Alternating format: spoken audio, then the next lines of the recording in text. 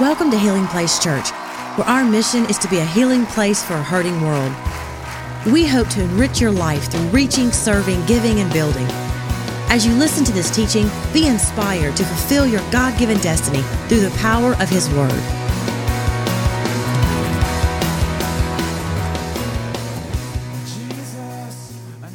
If you have your Bibles, turn to the book of Revelation. We've been in a series called You've Got Mail, but believing that God is delivering a specific message to us as a church. Many of you know there are 7 churches listed in Revelation. There are 7 letters to those churches. In the last couple of weeks, we've talked about the letter to the church at Ephesus. And remember, God was telling them, hey, you've lost your first love. Go back, and that same passion that you had before, capture it again. We also talked about the letter that he wrote to the church at Smyrna, that church that was under suffering and severe persecution. And he told them, if you'll remain faithful to the end, there's a crown of life that's waiting for you. Well, the message today is the letter to the church of Pergamum. Pergamum. Everybody say Pergamum. Pergamum. And this is an interesting city. And if you'll give me a little bit of latitude, again, I love this series because it's stretching me. It's forcing me to go places that I don't naturally or normally go. In my study, in my preparation, a lot of history to this. How many of you love history? How many of you slept through history? Okay, well, stay awake today. I'm going to do my very best to keep this engaging, okay? Pergamum was one of the most influential cities in the Roman Empire. It was home to a major university. It had one of the largest libraries in Asia. How many of you like the library? How many's ever heard of the library? How many of you are thankful for the internet? Yeah, Google. Home of one of the major universities, great library. It was highly cultured. They loved the arts. They loved theater. One of the unique things about Pergamum, okay, now this is an ancient city, but I want you to hear this. They had a large medical complex, and it was located in the temple of Asclepion, okay, Asclepion. Asclepion was one of the Greek serpent gods, okay, and it was a god of healing. And so they built this series of buildings, this health complex, and it was in the shape of a snake to honor the serpent god of Asclepion. Interesting dynamics about this hospital. It was kind of a combination of both a health spa and a hospital. You could get everything from a mud bath to major surgery. And a lot of the Roman emperors would travel to Pergamum specifically for treatment at this health center. Now, what's interesting is this. If you had a condition or a sickness, you would go to the health center. They would evaluate you. Now, if you were near death, they wouldn't let you in because they said no one's going to die in this hospital. It has a reputation for bringing healing. And so it's kind of interesting. But if they knew you were going to survive, they would allow you to check in, and they would bring you into the lower dungeon area, kind of a dormitory that is in the basement of this health complex. They would give you a sedative, and then you would go to a room and sleep on a mat in a room full of snakes. How many are thinking, man, if there's a room full of snakes, there will be no sleeping? Come on. But this, okay, now consider Pergamum, they worshiped this serpent god and felt that healing came from the serpents. Now this is where they got it from. Remember in the Old Testament when the children of Israel, they were in the wilderness and they suffered all those snake bites, remember that? And God told Moses to take that bronze, make a bronze statue of the head of a serpent, and anyone who looked at that serpent, if they had sickness, they were healed, remember that? So they're kind of borrowing this idea, but they're perverting it in a way. And so they would give you a sedative, you'd sleep on a mat, and if a snake were to crawl over your body, that was considered a divine sign. How many know if a snake crawl across your body, that's not a divine sign. You need to get out of Dodge. But what was said was, okay, as you're sleeping, if a snake crawls across your body, what he's going to do is whisper the diagnosis of your disease to you in a dream. And so once you would wake up, then you would go to the priest or to the clerks in charge. You would tell them your dream, and they would interpret it for you through divination or through seances or sorcery. They would tell you what the prescription was. How many of you are thankful for Lady Lake Hospital? Baton Rouge General, God bless you. So you kind of had that dynamic happening in Pergamum, and we'll tell you in just a minute why that's so significant. Also, this city, again, very influential, but this was a city of political and judicial power. The governor of Asia lived in Pergamum, and he was given absolute power. The rulings and decisions that he would make from his seat of judgment, that held all throughout the country. And so he was given what's called the right hand of the sword. If you were the governor of Asia, you ruled out of Pergamum. The decisions that you made, you were given the right of the sword. And the right of sword literally meant the power of life and death, okay? So you get it. It's an educational part. There's a very cultural part. There's a medical portion of this. And then there's a political side. All these components make up the city of Pergamum. And in the midst of all this, you have the church. And I love that about God. Because God has people all over the world. He's got people in dark places, in difficult places. He's got people that he's empowered in faraway places you've never thought of. But even up against all kinds of influences, God still brings truth to his people. Can I have a good amen? Look at what it says in Revelation chapter 2, starting with verse 12. Okay, that was the history lesson. Turn to your neighbor and say, I survived the history lesson. I think it's important that you know context, so when you read the text, you have greater understanding. If you know the backstory, it makes the front story pop. Revelation 2, verse 12. And to the angel of the church in Pergamum, he said, write this. The words of him who has the sharp, two-edged sword. Now stop right there, and I want you to underline or circle that phrase, sharp, two-edged sword. Question. What's the sword? It's the very word of God. Now, the Bible says that it's sharp and it's two-edged. What does that mean? It cuts on both sides. It cuts both ways. The one who has the sharp two-edged sword. Who has the sharp two-edged sword? The Lord Jesus himself. Now, in contrast to the governor of Asia, who was considered to have the right of sword, what Jesus is saying is simply this. If you're taking notes, write this down. Number one, Jesus sets the standard. Jesus sets the standard of what's true and what's not true. He distinguishes between right and wrong. The standard is not held in the hand of a governor. But Jesus said, now remember, in these letters, you'll see Jesus starts the letter by identifying himself. He wants the church to know who it is that's penning these words and why it's so important. You see, in Pergamum, everybody looked to the governor of Asia as the final authority. He had the power of life and death. Yet Jesus says, that sharp two-edged sword, it's in my hand. Jesus holds the standard. Can I have a good amen? You see, and I think this is important because it's easy, especially in the society that we live in today. Many people say, well, we're smarter than God. And they set their own standard of morality. How many of you know it's a dangerous thing when we begin to establish what's right from wrong and we delineate from Scripture? When we get away from the standard of Scripture. And that's why I think it's especially important for us as a church in the modern age. You say, Mike, this is such an ancient book. Man, you know, what does an ancient book have to say to modern times? The treasure of God's Word is this, it's timeless. And you know, the challenge that we face today in culture is a lot of times people trying to take the Ten Commandments out of the community. Trying to move God out of the marketplace, almost in a defiance or an arrogance that says, we know better than God. Have you discovered that even smart people can do dumb things? Come on, can I have a better amen? I read recently about 3 people in an airplane. One was the pilot, one was a Boy Scout, and one was the world's smartest man.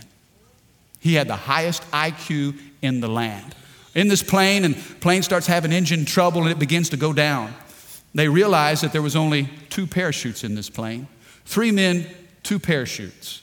Well, the world's smartest man immediately said, you know what? The world needs my brain. I have a responsibility to offer all this knowledge and intelligence. The world needs me. So he grabbed a parachute and jumped out of the plane. Well, that left the pilot and the Boy Scout. The pilot looked at the Boy Scout and says, listen, young man, you have your whole life to live. I've already done, why don't you go ahead and take the last parachute? Well, the Boy Scout looked at the pilot and said, sir, You don't have to worry about that. Just relax, because the world's smartest man jumped out of the plane with my backpack.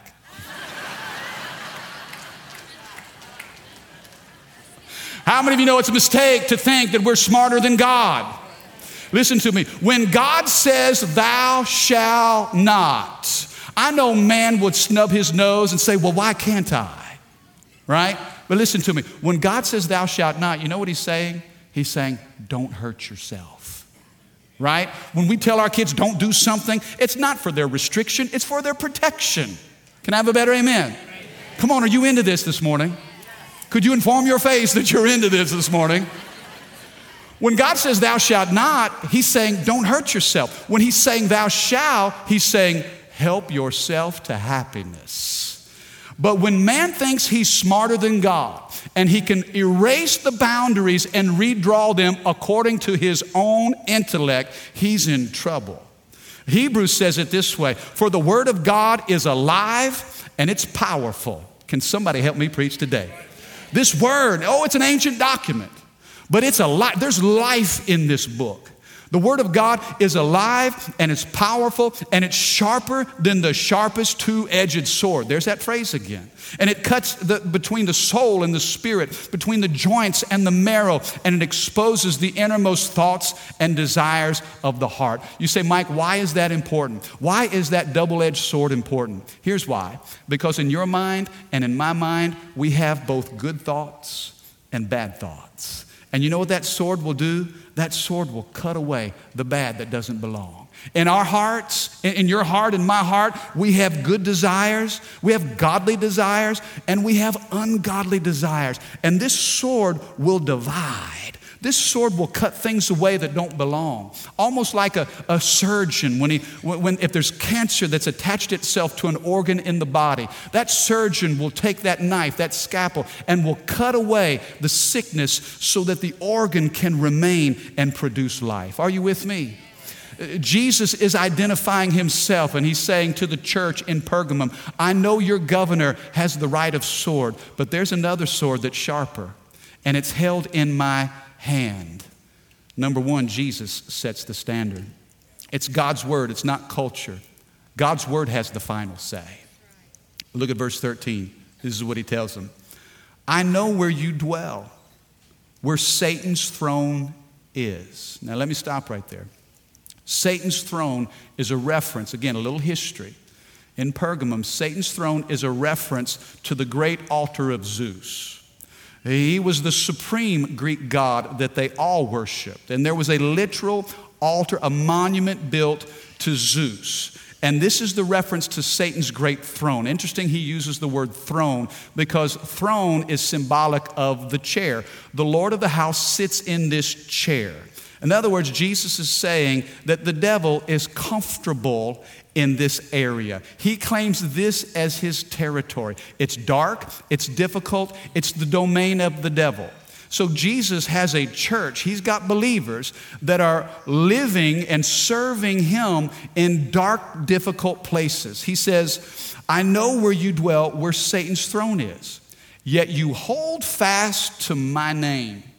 And you did not deny my faith, even in the days of Antipas, my faithful witness, who was killed among you where Satan dwells. Now, Antipas is a reference to the bishop of Pergamum.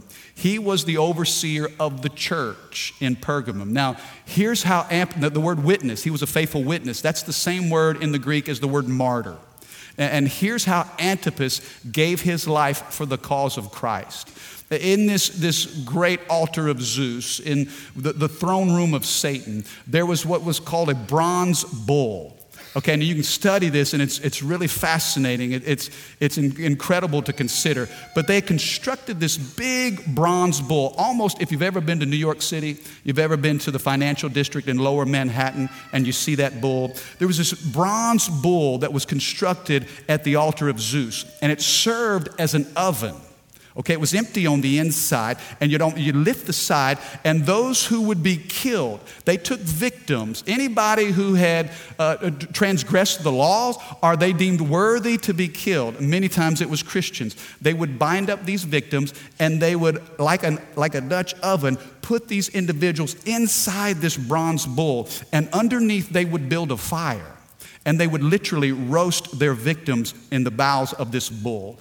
And when the moaning and groaning and the suffering and pain of the people was expressed in this hollow bull, it almost seemed to make the bull come alive. I mean, think about how dark that is. Okay, so now Jesus is making reference to the throne of Satan and all the oppression of the local church. He says, I know where you dwell, where Satan's thrown in, yet you hold fast to my name. You didn't deny my faith, even in the days of Antipas, my faithful witness, who was killed among you, where Satan dwells.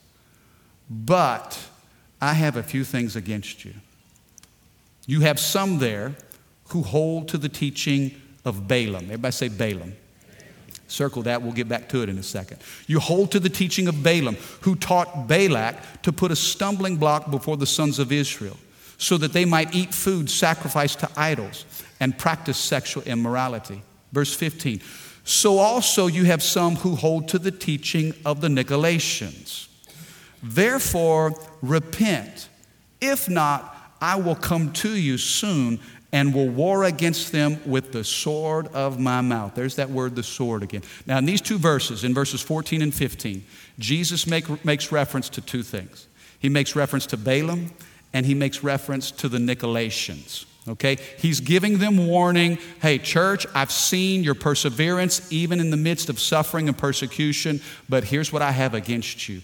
You've allowed the teachings of Balaam and the teachings of the Nicolaitans to contaminate you. Here's the second thing I want you to write down. Number 2, there are 2 people you got to beware of. You got to beware of bad Balaam and tricky Nicky. The Nicolaitans and the spirit of Balaam. Bad Balaam and tricky Nicky. And I'm not talking about Nick Saban either, okay? Just for the record. Now let me explain this. You say, Mike, what's the deal with Balaam? Okay, in the book of Numbers, Balaam was a prophet. And the king of Moab came to Balaam because he hated the children of Israel. And so he hired Balaam. He said, Balaam, I'll pay you a large sum of money if you'll come and curse God's people. So Balaam took the money and he went to the area and saw God's people and he tried to curse them. But you know the story. He couldn't. What came out of his mouth was blessing, not curse. That tells me this, that whatever curse you feel is on your life, the blessing is always greater. You can't curse what God has blessed. Come on, can you shout me better than that today? You can't curse what God has blessed. Balaam is trying to curse the people of God. And the king of Moab, his name was Balak, he was so upset because he hated the children of Israel. Look, I'm paying you good money. Say something nasty. Say something evil. Say something mean about his people. And when he saw them in the valley, all he could do was speak blessing. Oh, it's so encouraging to know. It doesn't matter what's come against you, what's been spoken over you, the labels that the devil has tried to attach to you, that the blessing is always greater than the curse. Now, Balaam said, okay, well, look, since I can't curse them, won't you trick them into sinning? If you'll get them to worship idols, then the curse will fall upon them. So the spirit of Balaam is simply this. Watch this. The spirit of Balaam is a spirit of compromise. And Jesus is telling the church, be careful that you don't walk in compromise. Are you with me? Be careful, because there's a standard of purity and holiness. Don't invite things into your life that would create compromise, because the Christian who lives in compromise is a Christian that will always struggle to find God's best. Beware of the spirit of Balaam. Watch out, bad Balaam. He wants to pull you down. And he'll do it in unique ways. And we live in a culture where it's easy to compromise, do we not? I mean, think about the internet. Think about social media. Think about what's coming against our children. I mean, the internet can be a tool used for great things. In fact, I talked to a guy this morning who said, I was in Tennessee last Sunday and we couldn't be in church. And so we got on the website and we dialed into the service, and all the way from Tennessee, we were able to participate. The internet can be used for great things, but it can also be dangerous ground too. You know what? The internet gives our kids access to the world, but it also gives the world access to our children. It's a world of access and excess. Be careful. And the instruction of the Lord to the church is, be careful what you put in front of you. Be careful of the movies that you watch, the entertainment that you're a part of, the music that you listen to, the practices that you engage in. How many of you know God wants holiness and purity in His people? He wants us to be set apart. Listen, that's why the sword is so important. God cuts away things that don't belong. Why? So He can distinguish and set apart the things that do. There's something distinctive about being a lover of Jesus. We don't think like, act like, walk like, talk like, do like everybody else. Come on, can I have a better amen? And I know the pressure in the world is, well, everybody else is. Well, they are. Well, why can't we? I didn't share this in the first service. I'm going to do it right now. It's like the dad whose kids came to him and said, you know what, Dad, there's a certain movie that we want to see. And, oh, man, all of our friends want to watch it. And, man, it's so popular. It's amazing. Can we go watch it? And he said, well, what rating is it? Well, it's rated R, but... You know, it's only because, you know, there's some, you know, some of the special effects, and, you know, there's a couple violent scenes, and only a couple of, you know, they only show skin a few times, and they only use God's name in vain about 4 or 5 times, but really, I mean, it's getting all these awards. Everybody, Dad, can we please? And the dad said, no, we're not going to do that. They're like, well, why? No, not going to do that. Parents, can I tell you this? Sometimes you can say no, and you don't have to give a why.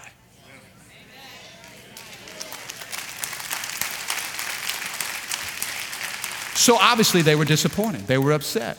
Well, the dad went in the kitchen and, man, started making a treat. He started making these special gourmet brownies. He said, hey guys, look, to make it up to you, I'm going to make you these fresh batch of brownies. Who wants some brownies? Oh, yeah. Listen, it's made with the finest gourmet qualities. It's an old recipe that my grandmother used. I've just added one small ingredient to it. Dog poop. They're like, what? Yeah, I mean, look, it's not that big a deal. I mean, everything else about it is fantastic. You're not even going to notice it. You won't even, I promise you, it's going to be a delightful treat that will bless your life. How many know those teenagers didn't eat those brownies? And what was the dad trying to do? Come on, how many know that dad was smart? Yeah, listen, there may be a lot of great things in that movie, but just a little bit of dog poop is going to change this brownie from something special to something nasty. Come on, can I have a better amen? You got to beware of the spirit of Balaam. He's going to try to come in and corrupt your children. He's going to try to trash your life.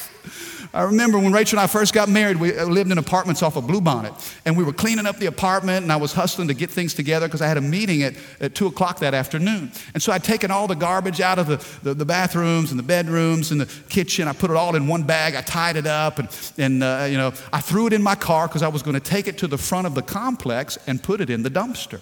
Well, I got in such a hurry, and I kind of, oh, man, I got to get ready, and we were cleaning, jumped in my car. I drove a 1988 Dodge Omni.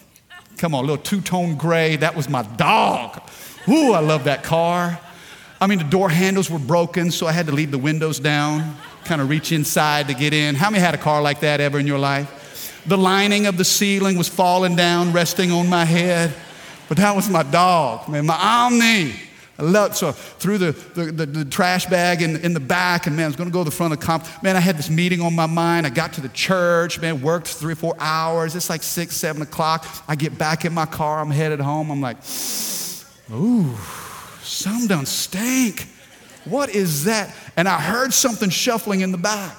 Well, I had forgotten to empty the trash. And I looked back, and there was a big old alley cat about that big that had jumped in my back seat, had tore up that trash bag. I mean, was all up. That cat looked at me, and I looked at him, and I don't know who jumped out of the car first.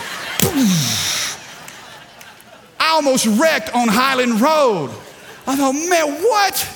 And see, watch what happened, though. I invited some filth into my life. That filth attracted things. Come on, somebody. Listen to me. Some of you, when you go back to old friends, you go back to old sins. I'd invited something into my life that didn't belong. It attracted things that shouldn't come along. And next thing you know, I thought I almost wrecked myself. And God's telling the church of Pergamum, beware of the spirit of compromise. Balaam will invite some things in you that will pollute your spirit. He said, some of you are holding to the teaching of the Nicolaitans. Now, let me tell you about Tricky Nicky, okay? Let me tell you about the Nicolaitans. It comes from two words, Nico, N-I-C-O, which means to fight or to oppress. And Laitians, L-A-I-T, is the same word for the regular people or laity. Here's what some scholars believe the Nicolaitans were. They were the clergy who used their spiritual authority to oppress the regular people. So whereas Balaam was about compromise, the Nicolaitans were all about spiritual pride. It's all about using my authority to oppress you. You can't hear from God. I got to tell you what God says. Now let me just encourage you. Let me stop right here.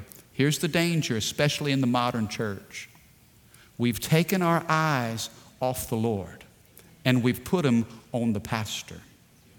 Or we put them on the evangelist. Or we put them on the latest, greatest celebrity speaker, preacher, author. Listen, I'm grateful for the men and women that God uses. And let me tell you what a privilege it is for Rachel and I to pastor this church.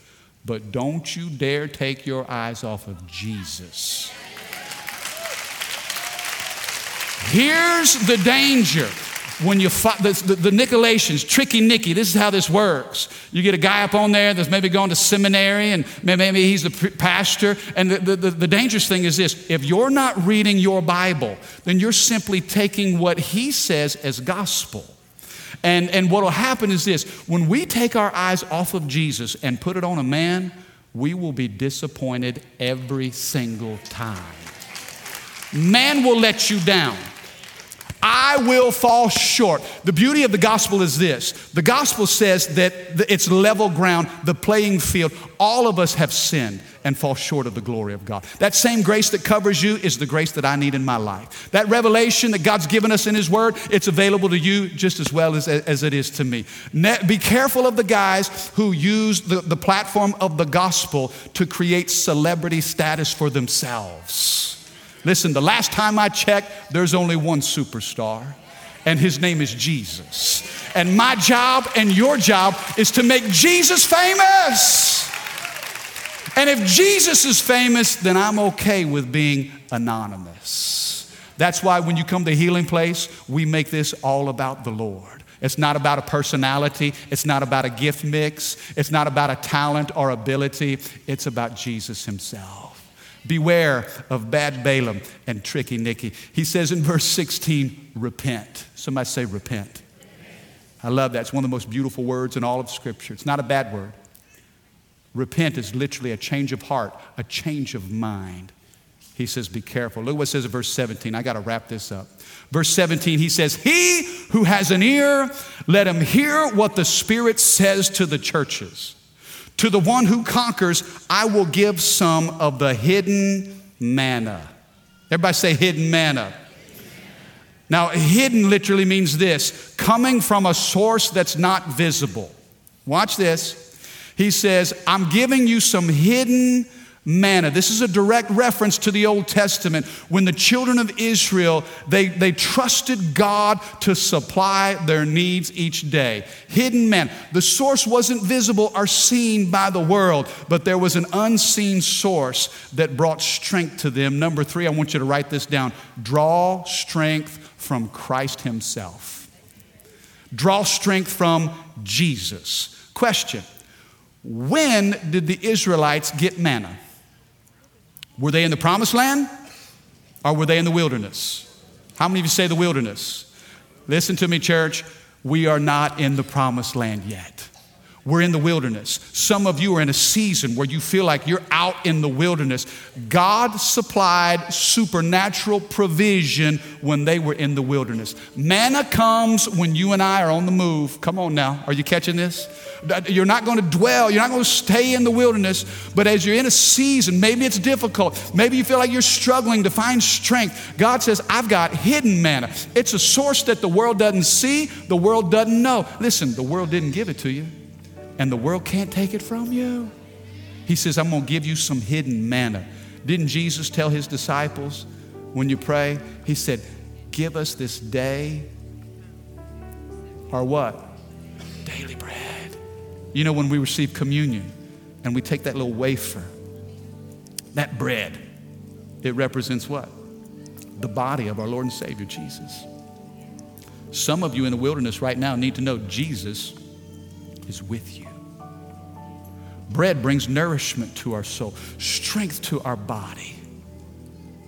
He's promising the church of Pergamum, hey, beware of Balaam, tricky Nicky. Be careful. Don't let arrogance cause you to go somewhere where I haven't called you to go.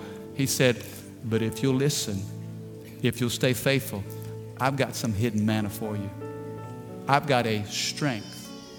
See, listen, some of you, you're at work and people don't understand you. They don't know, why is it that you're so happy?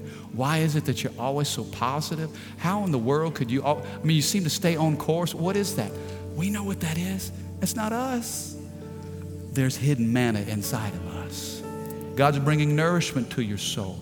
He's strengthening your relationships. I'll tell you this, go in the strength that you have, and God will give you the strength that you need. If you'll go in the strength that you have. Mike, I don't have much. God says, go with what you have, because I'm going to show up with what you need. He that has an ear, let him hear what the Spirit of God is saying to the church. He said, to the one who conquers, I'll give some of the hidden manna. And look at what it says in the last part of 17. And I will give him a white stone. Somebody say white stone. I'll give him a white stone with a new name written on that stone. A name that no one knows except the one who receives it. Jesus said, I'll give you hidden manna, and there's a white stone for you to receive. You say, Mike, what's the deal with the white stone?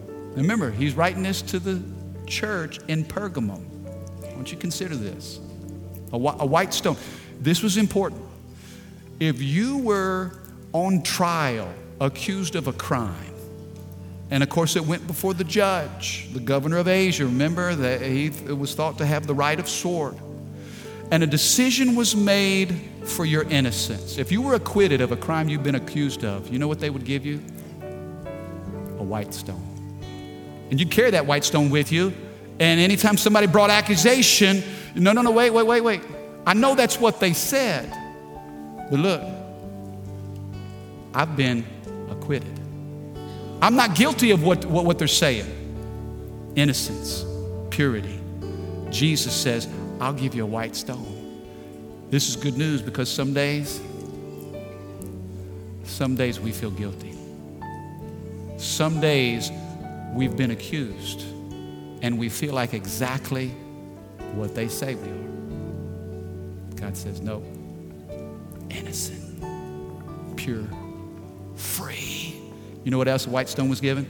In the gladiator games, if you were a participant in the gladiator games and you won, the victor of the gladiator games got a white stone. And you'd bring that stone to the feast afterwards, and that stone gave you a place at the table.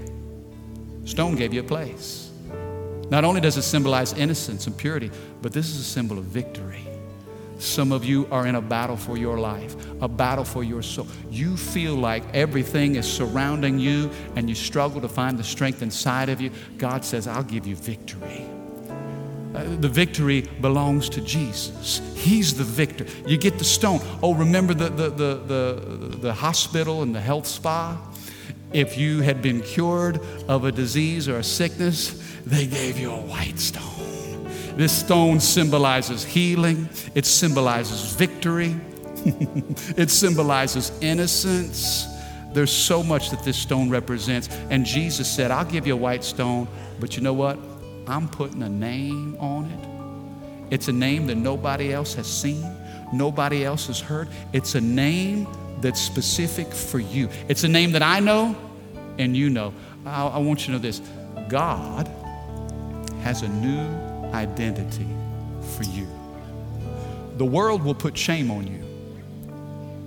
And we say it all the time. Shame on you. Shame on you. The world will put shame on you, but God puts his name on you. He's saying, don't worry about a label. There's a new identity in me. Do you receive that this morning? Thank you, Lord. Thank you for listening. For more information about Healing Place Church, go to healingplacechurch.org or give us a call at 225-753-2273.